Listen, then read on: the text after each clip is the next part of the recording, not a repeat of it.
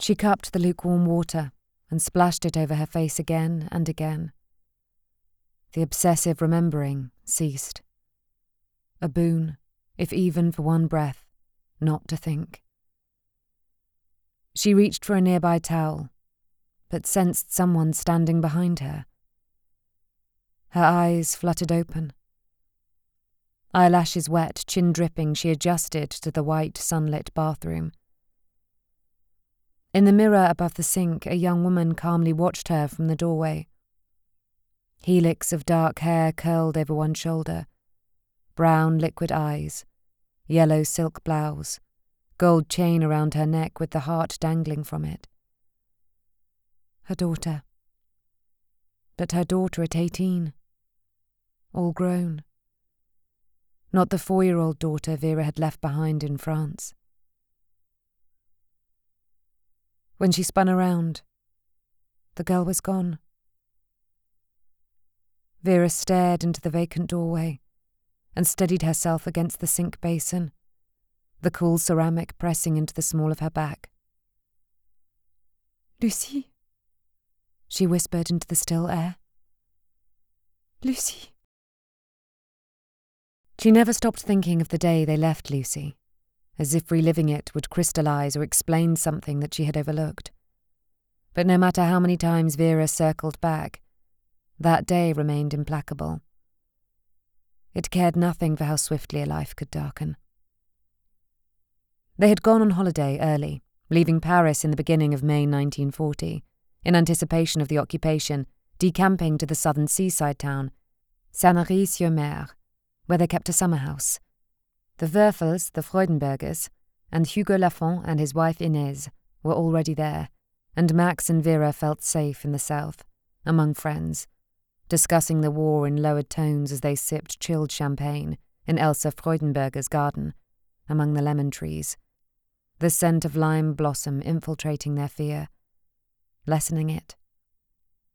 And the heady scent of fig trees, azure waters lapping against a long sandy coastline, a forest full of pines Vera loved to stroll through, notebook in hand, preparing for an image or a phrase that might present itself, made it seem as though their circumstances had not been greatly altered. She had just finished her 3rd novel, about an old French farming family from Vosges. The family's attachment to the land and its customs stretches back generations until the Great War upends their lives, taking away their sons. The novel is from the mother's point of view, and the loss of her sons causes delirious grief. After the war, one son returns, only to relay that the other one died on the Eastern Front. The son who survived has changed, no longer caring for the farm, the family, or the land he's inherited. He only cares for freedom, his own personal freedom. And so the mother learns another kind of grief. Some afternoons Vera spread a cardigan over the coniferous earth and lay down, contemplating the thrushes rustling overhead, replaying bits and pieces of dialogue the mother has said, or might say, to her estranged son, and cupping a fuzzy peach in the palm of her hand. She felt lucky. But one early evening in the beginning of June, the setting sun filtering through the linen curtains, Vera listened to the news in the little room on the ground floor where she kept the radio. The terse male voice on the wireless reported that the situation did not look positive, neither in Belgium nor in the Netherlands.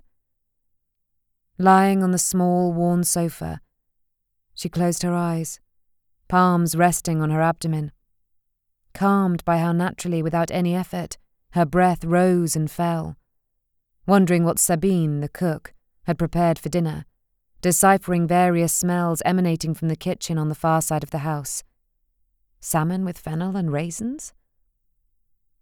Then she heard, "All foreign nationals residing in the precincts of Paris and all persons between the ages of 17 and 55 who do not possess French citizenship must report for internment." She sat up, light-headed, a metallic secretion flooding her mouth.